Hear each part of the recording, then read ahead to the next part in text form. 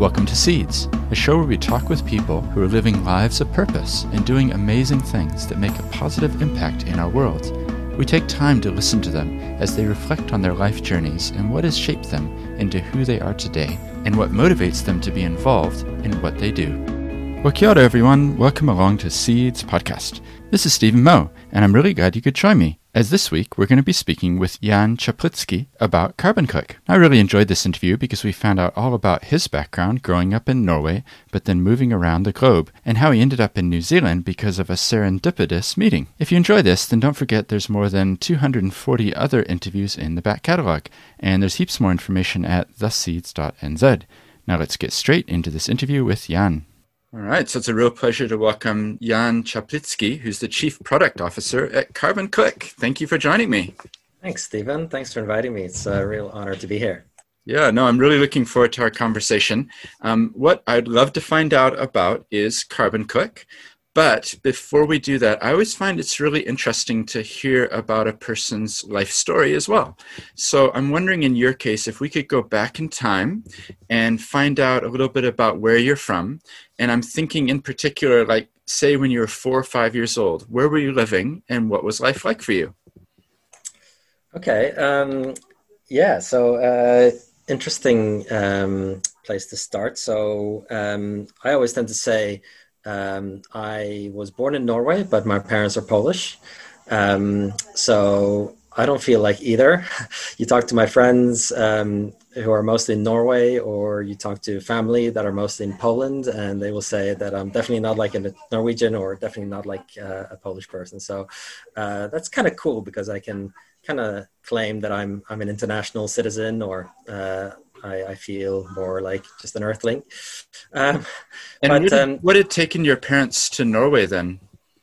So they actually worked in TV, and they spoke to some of their friends back when things were getting not great in Poland. Obviously, things had been not great for a long time, but Poland was about to be martial law was about to be introduced, and they kind of got that feeling because media was kind of semi-involved in that.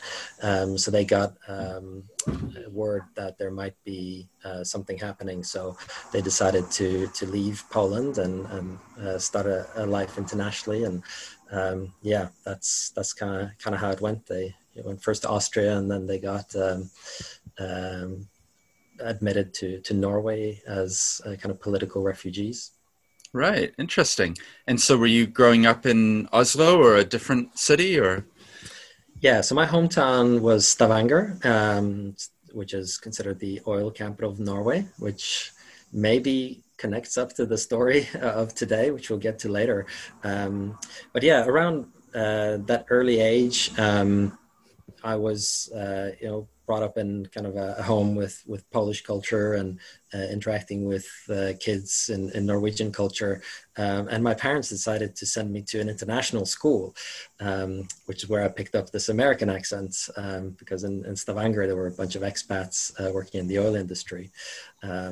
So yeah, that's a little bit of that part of my life. And I guess I had a Texan accent for a while, which I'm glad I no longer have. But it was, again, part of shaping me as kind of a semi-international person who, kind of feels like the world is just feels more connected to the world with no boundaries. It's interesting that it sounds like there was a number of different influences then, the Polish heritage, growing up in Norway, going to an international school. At some point people would ask you, where are you from? Did you have a standard answer that you said, or did you try to go into the complexities, or how was that? Yeah, it was always funny because people were trying to, outsmart the system and ask, oh, so where's, which passport do you have? When I was saying I didn't, quite identify with either. And then I would say I have both. I've had a lot of questions in that space, but it's cool to just kind of not feel very connected to one place. And I did actually leave Norway pretty quickly when I was 18. Decided to study in Denmark. I took actually my degree, which was in English, so business and economics degree in Denmark, but in English. And yeah, I guess my international journey really started back then, so outside of my home boundaries. Yeah, that's really interesting. You could probably tell from my surname, which is Moe, M-O-E, that that's a Norwegian name. But for me, it was my great-grandparents who left Norway back in about 1910, and then they went to America.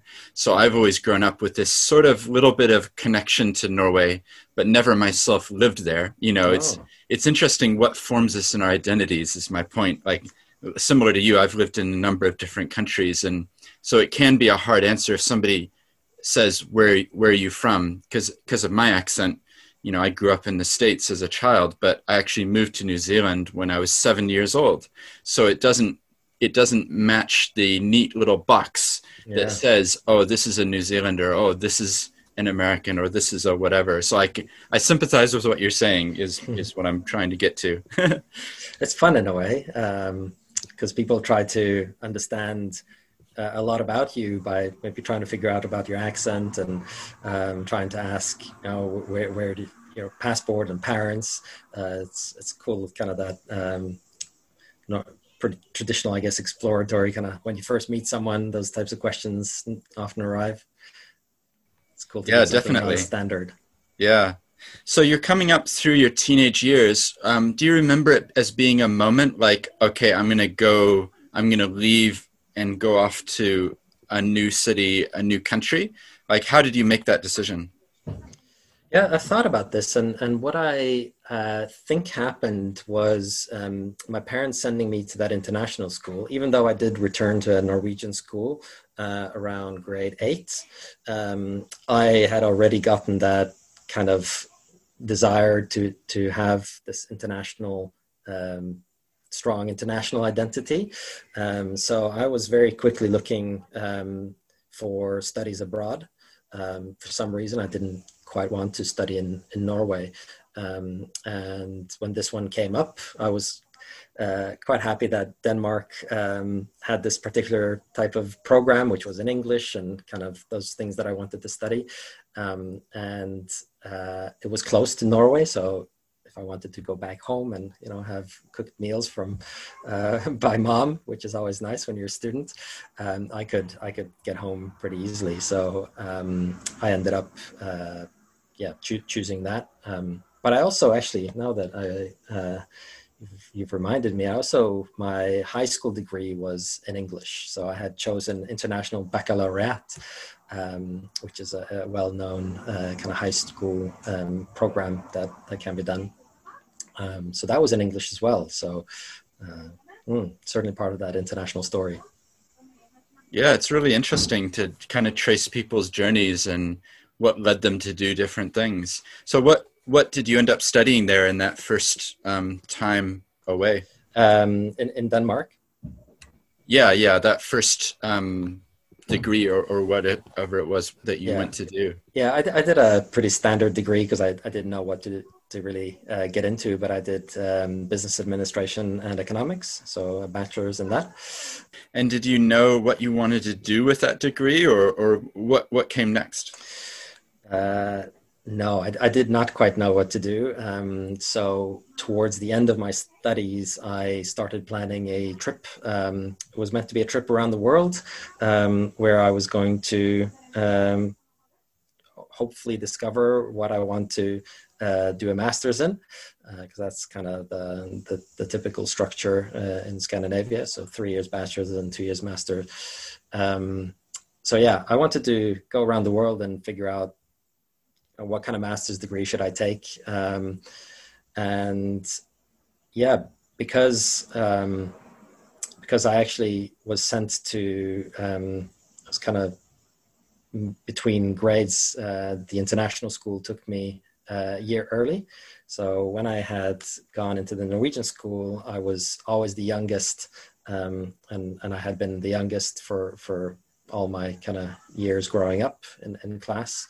And then actually as well, because I had chosen my degree in Denmark, I had postponed my military service in Norway, which, to go down that rabbit hole, I actually was going to do a civil duty because I was a pacifist. I had defined myself as a pacifist. So I didn't want to go to the military. But all that got extended or pushed out because I had decided to start studying in Denmark.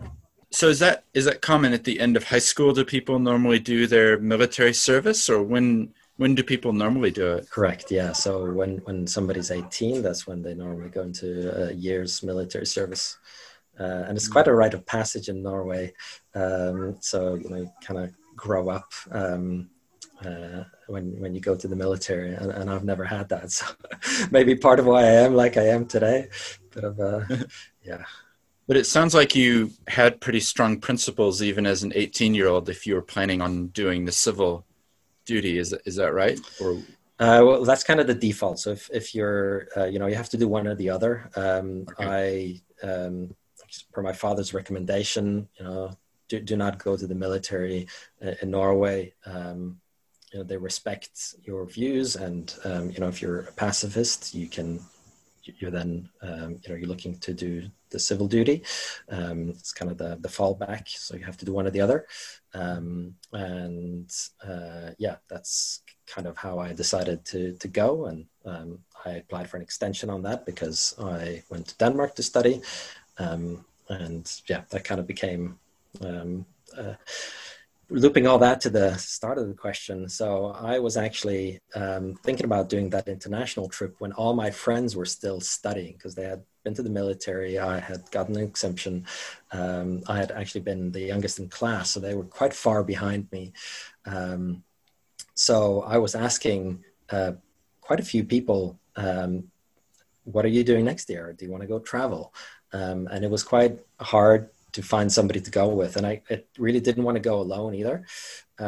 So I ended up meeting a friend of a friend who had plans to go to South America. So we kind of compromised and we decided to go to Southeast Asia. And she had gotten her friend to come along as well. And I hit it on with her friend, who that was Matilda, and she's now my wife. That was again start of another crazy chapter where traveled Southeast Asia and then ended up moving to London together. Right. And what year are we talking about at the moment, like Southeast Asia trip, for example? So that was 2000, late 2006, start of 2007. Mm-hmm. I had decided to they had some delays on their end, so I decided to go alone after all. I spent 6 weeks in India alone, so definitely jumping into the deep end of the pool. Yeah. Met up with them in Thailand, and we traveled together throughout Southeast Asia. Yeah. And did it help you to know what you were going to do next? Did that travel shape you into the decision, or?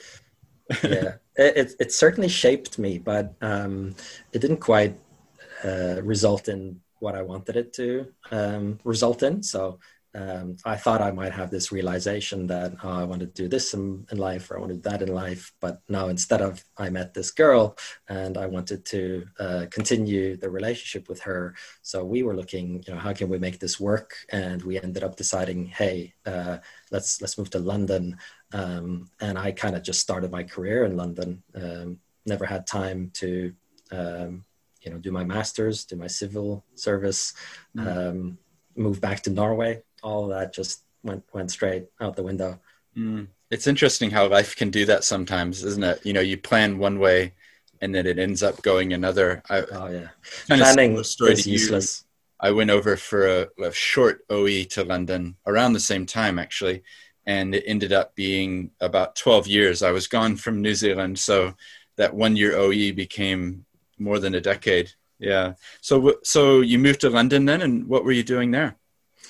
So London was was challenging at first. I remember Matilda got her job first, and her paycheck was, I believe, 1,200 quid a month, when our flat was 900 quid a month rent. So it was definitely pretty tough. But I ended up getting a job I was very lucky to get. I was a software consultant.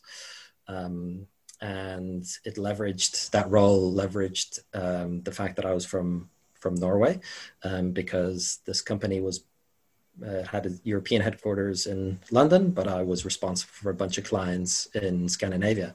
So I was flying lots from London to work on customizing the software and identifying problems that customer had, solving those problems, and that certainly shaped my career from that point onwards. Mm. And what year was this then? 2007 or something like that? Or yeah, so this was late 2007. Right. Yeah. I'm just curious because we probably walked by each other in the road somewhere at Liverpool Station or something, because we were living there 2005 until basically start of 2008. So interesting. Yeah, you would have seen me running, because I was always running right. between work and the tube, and then tube and home. But quite possibly I used to get off at Bank. Yeah. And oh yeah, used to take the Northern Line.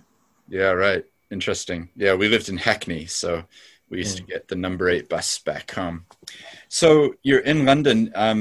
Obviously, we're here in New Zealand now. Can you just talk us through some of the transitions that happened? And I'm keen also to learn more about Carbon Click. So yeah. So after 4 years in London, we were really almost it's just very intense, and as you know, it's very London is an amazing place to visit. It's a little bit tougher on the life, so commuting, it's a high intensity place, and we were thinking, what about family? Where do we want to be long term? And I actually convinced Matilda that, hey, let's move to Norway.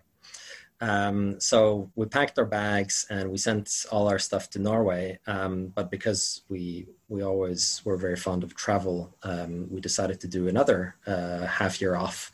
So we did some travel around Europe. We went to India again, Nepal, and New Zealand. So on that trip, we arrive in New Zealand after being in Nepal and India, and we were just blown away. It was the most amazing experience to arrive in New Zealand. It was summer. We stopped on a traffic light in CBD, and people were saying, "Welcome to New Zealand. Do you need any help finding?" Because we had this guidebook, So, do you need any help finding wherever you need to go? And we were just like, man, this country is amazing. So we ended up walking into a pub, and we decided to share half a pint. That was the budget, and started talking to a gentleman at that pub who started complaining about how difficult it is to find good people in New Zealand. And we just randomly started talking about, what kind of people are you looking for? And he was working for a software company. They were moving to a methodology called Agile. So they wanted somebody kind of fresh with new ideas, and he thought I should apply for that role. And that ended up in me getting a job offer in New Zealand, which is chicken and egg problem, because with a job offer, you can get a work visa quite easily. So we decided, what? We could always move to Norway later. Let's try out New Zealand.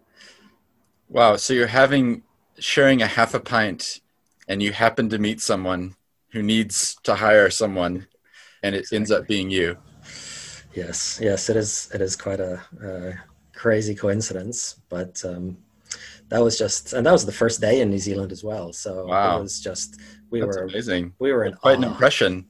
I think the best word is serendipity for those situations, isn't it? Like just chance meetings that lead to opportunities. Yeah, for sure. Yeah, it's amazing.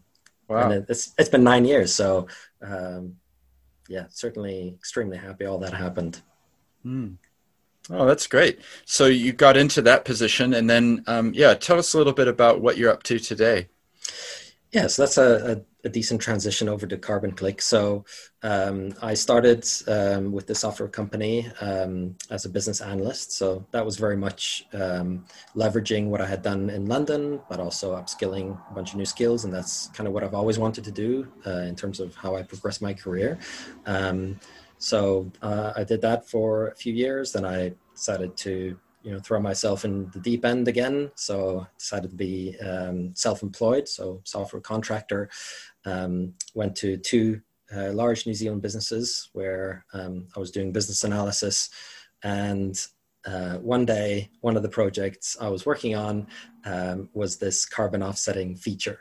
And being inquisitive and asking questions, it felt to me like, this feature, surely we shouldn't be doing everything from scratch. So everybody was involved. The tech team was building the technology.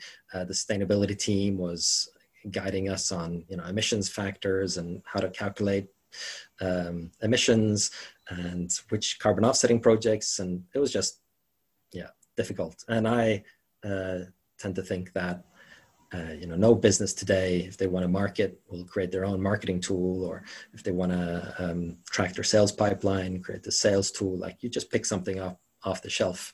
And during that time, I had been brainstorming with some colleagues, various ideas, how we can use technology for greater good. And I pitched this idea, what if we created something that made it really simple for businesses to bring carbon offsets into their business? And yeah, that alongside a few other things. So we tried to rethink a little bit about how carbon offsets work and how people engage with them. We ended up creating Carbon Click, which is an off-the-shelf platform for businesses to adopt carbon offsets. And yeah, that's been now, believe it or not, 3 years. I couldn't believe this myself, but about 3 years since I had the kind of original idea, and it's been through quite a few milestones in terms of doing a accelerator, getting some seed capital, the typical startup journey. I guess it's a little bit stereotypical in a way. So just break down for me. I'm really curious about, I'm always wanting to understand why people do what they do. So just break down for us, like the intellectual challenge or the software solution side of the business versus over here, the purpose and why you're doing it that way. Like, you can have a solution from a technical perspective, but it may not actually be adding much value to the world. Whereas it seems like this, you're actually trying to achieve something which is kind of future looking in a way, like measuring and tracking it. And yeah, just talk us through that dynamic. Like, which bit of it was pushing you on to set this up? So similarly to how I mentioned with the career, I always look for, how can I use what I already know and leverage that to do new things. So in a way, I was thinking already from that trip to India, Southeast Asia, I was quite concerned about my environmental impact. I had seen firsthand the planet, the environmental impact of humans. It's inevitable, but I wanted to do something about mine. And I guess I saw an opportunity here to maybe do that at scale. So use my skills, use my personal desire to do something about my footprint, scratch my own itch, use the technology that, I know how to design and think about technology. This was what I've been doing for a long time. And I also saw indicators kind of in the market. The Climate Leaders Coalition, a group of a lot of major emitters in New Zealand, they had gotten together, and I was like, I think there's a real opportunity here. So these businesses are going to want to take action. So it was kind of the trifecta. I thought, okay, this is something I want to do for myself. I can leverage what I know, and I see reason why some businesses would want to do this. So we decided to pursue it, and we're challenged many, many times. We had many, many gates where, do we continue? Do we not? I guess the biggest one still is, it's been 3 years of backbreaking work. The impact might not be that huge just yet. The climate change problem is overwhelmingly huge. So, should I just have been working, earning that higher salary, maybe putting 30% of my earnings into carbon offsets, maybe that would have been a net positive to what we've done to date. So yeah, it's tough, and we still don't know if this is going to work, but we keep seeing indications that we are solving a problem. We are making it easy. All the data we went and got in the market, it's all kind of confirming. So we still have quite high confidence to continue, and this year is. Been saying that last year as well, but this year is going to be certainly really interesting and tough. How does it actually work? Just guide us through. Let's say there was a new company or a new people were interested. Yeah, just talk us through the practical side of what it actually does. Yeah, so a few ways. So as a business, depending on what you are,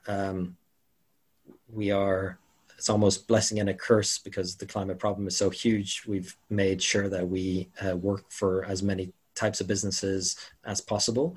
So we have all the way from just a plugin, so we can plug it into your, say, e-commerce platform really easily, to more like an enterprise add-on. So we're just working with AA Smart Fuel on a solution.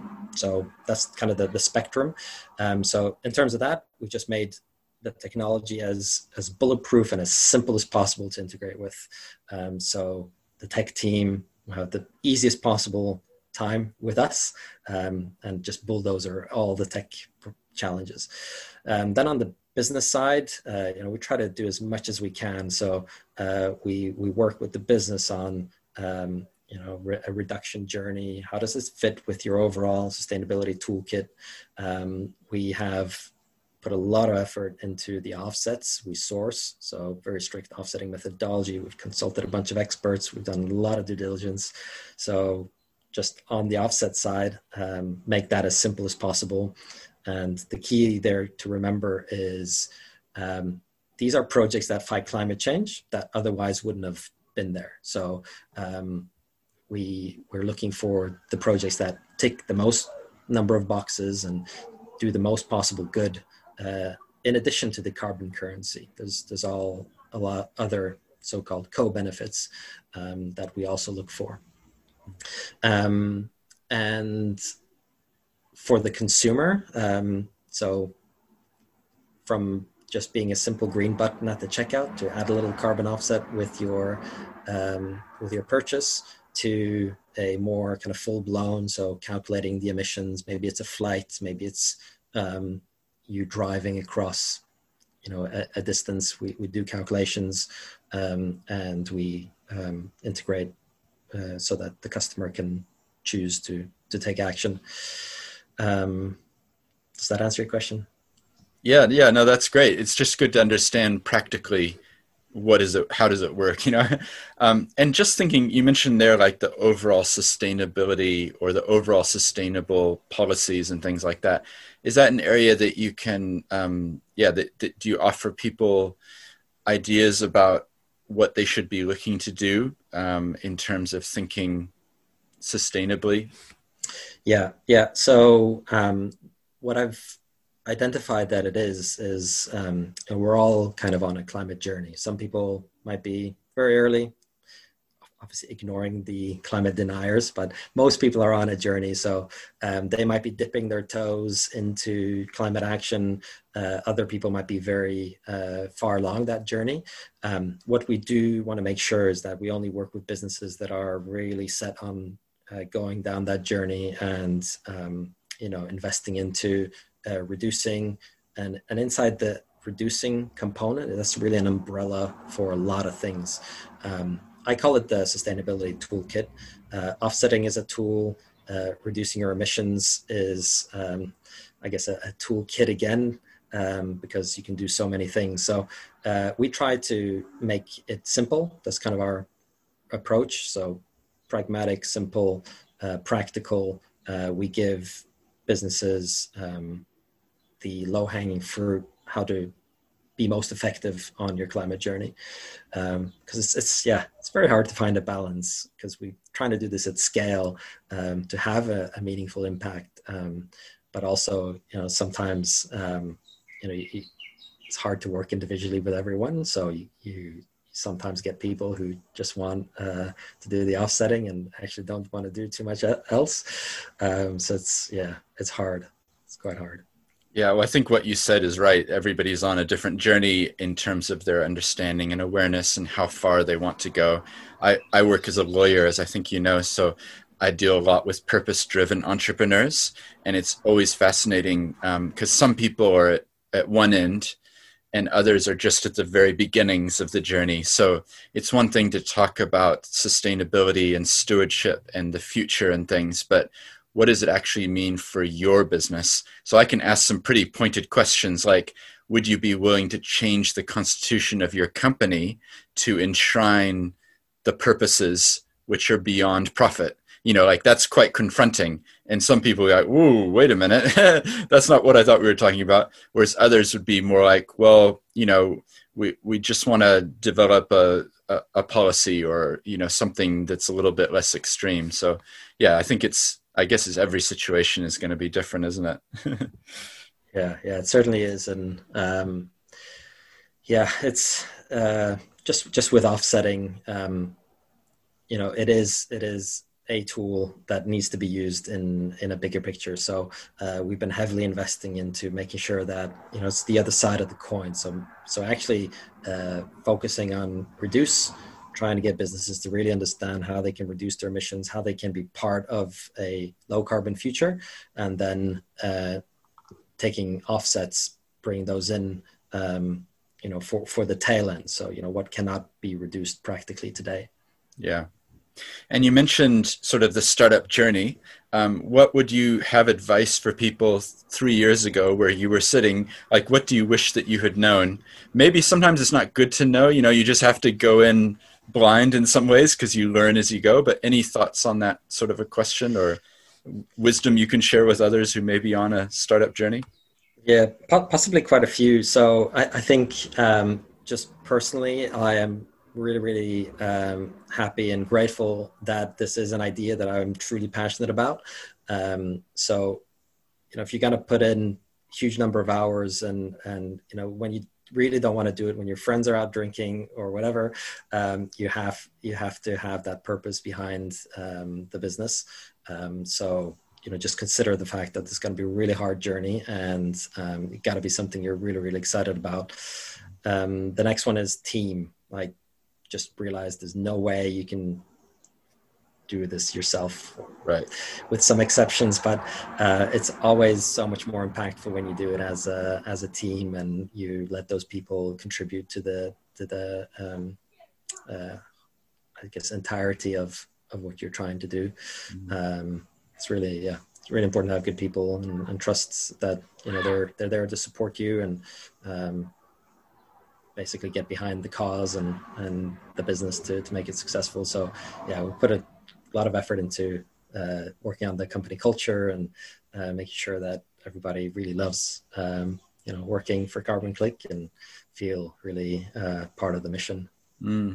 Yeah, I can see what you're doing. Like, it would be in some ways easy to get behind it.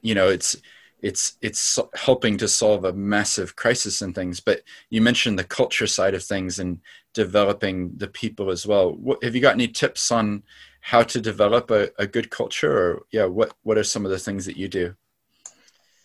I mean, the thing that comes to mind was our epic Christmas trip, but that's we canoed down the Whanganui River, so that was amazing. But more on a day-to-day basis, I think just autonomy and trust is really important. So giving people that flexibility and giving trusting them with with big things.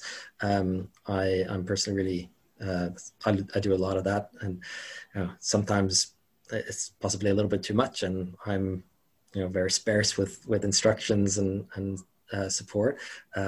But overall, it's really great to work at this really high pace and have people buy in and take responsibility and deliver great work that then feeds really quickly into the big picture. So we might ship the product really quickly, or that piece of work that somebody was working on adds instant value.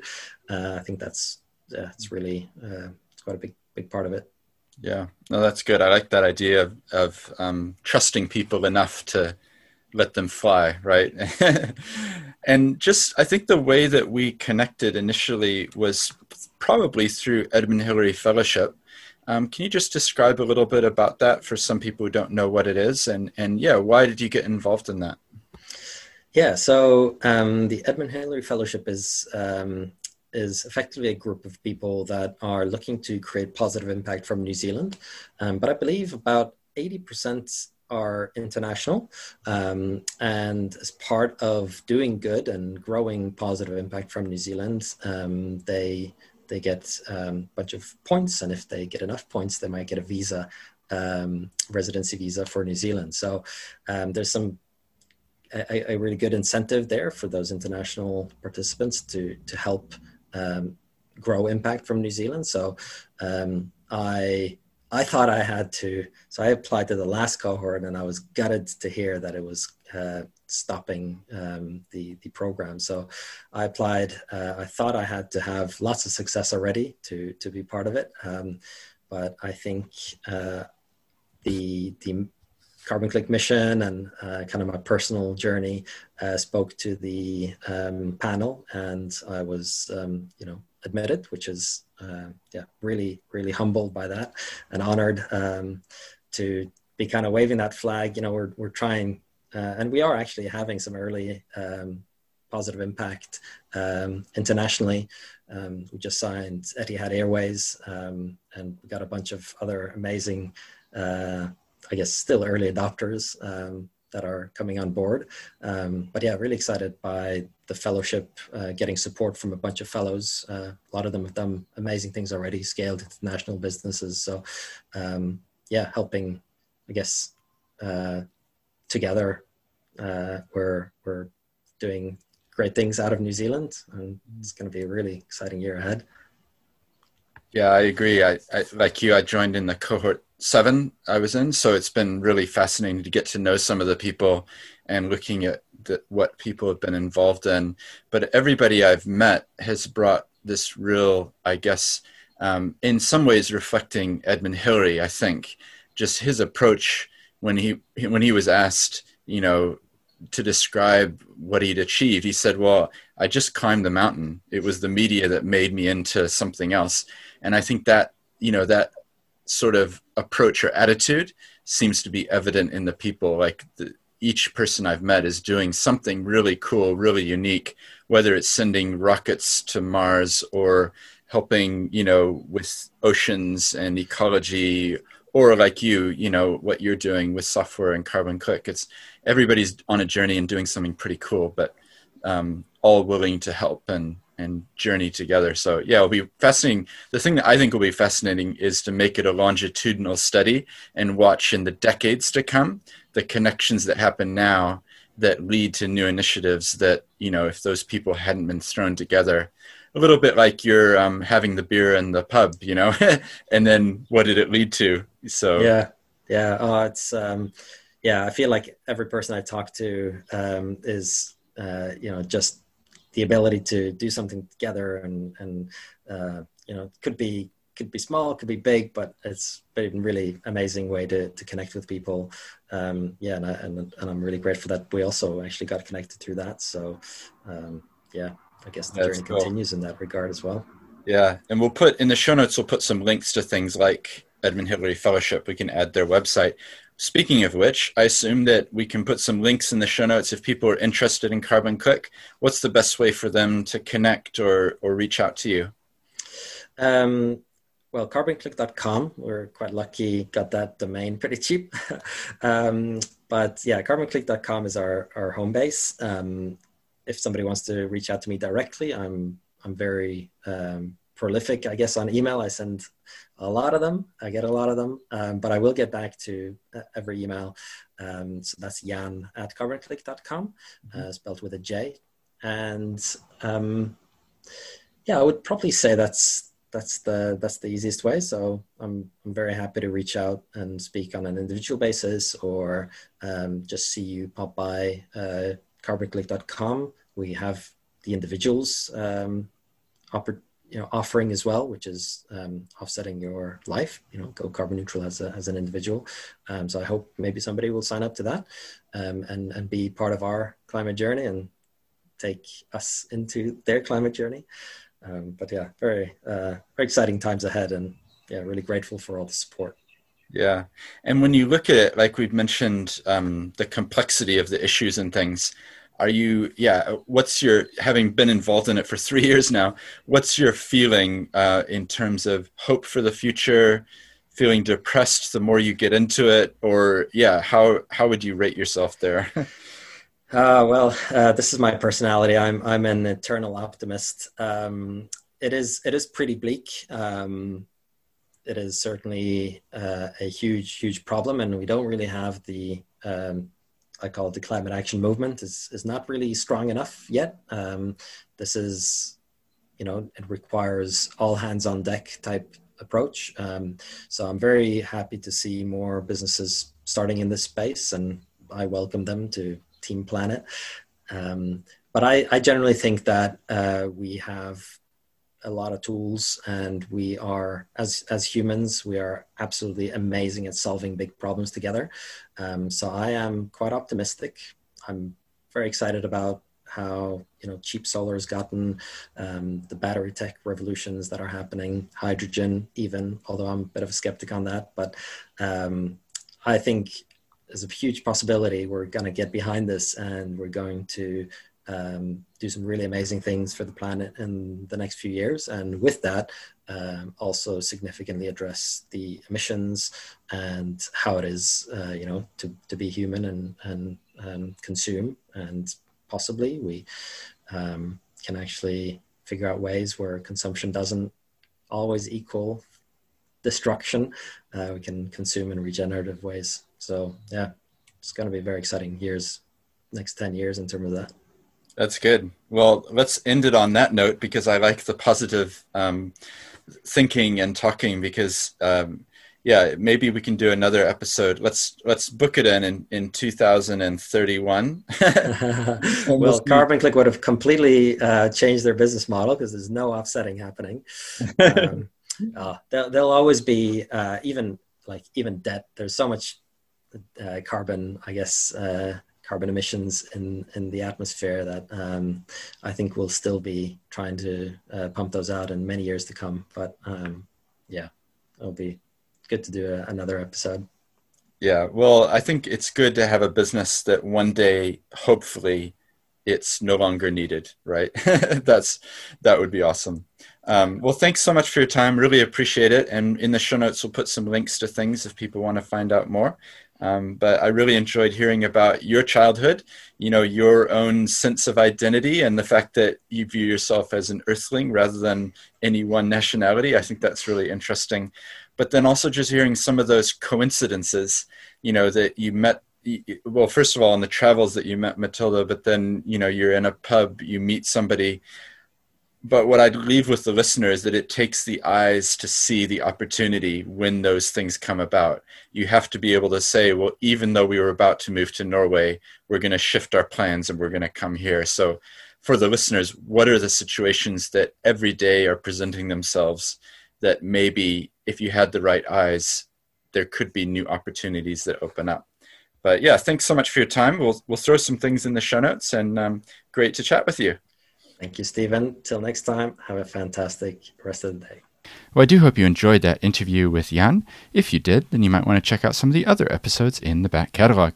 There's more than 240, and there's heaps more information at theseeds.nz, as well as a LinkedIn page, a Facebook page, a Twitter page, plenty of ways to connect. And I really do appreciate those of you who are willing to share about seeds on social media. It definitely leads to an increased number of listens, and so I do want to say thank you. Until next time.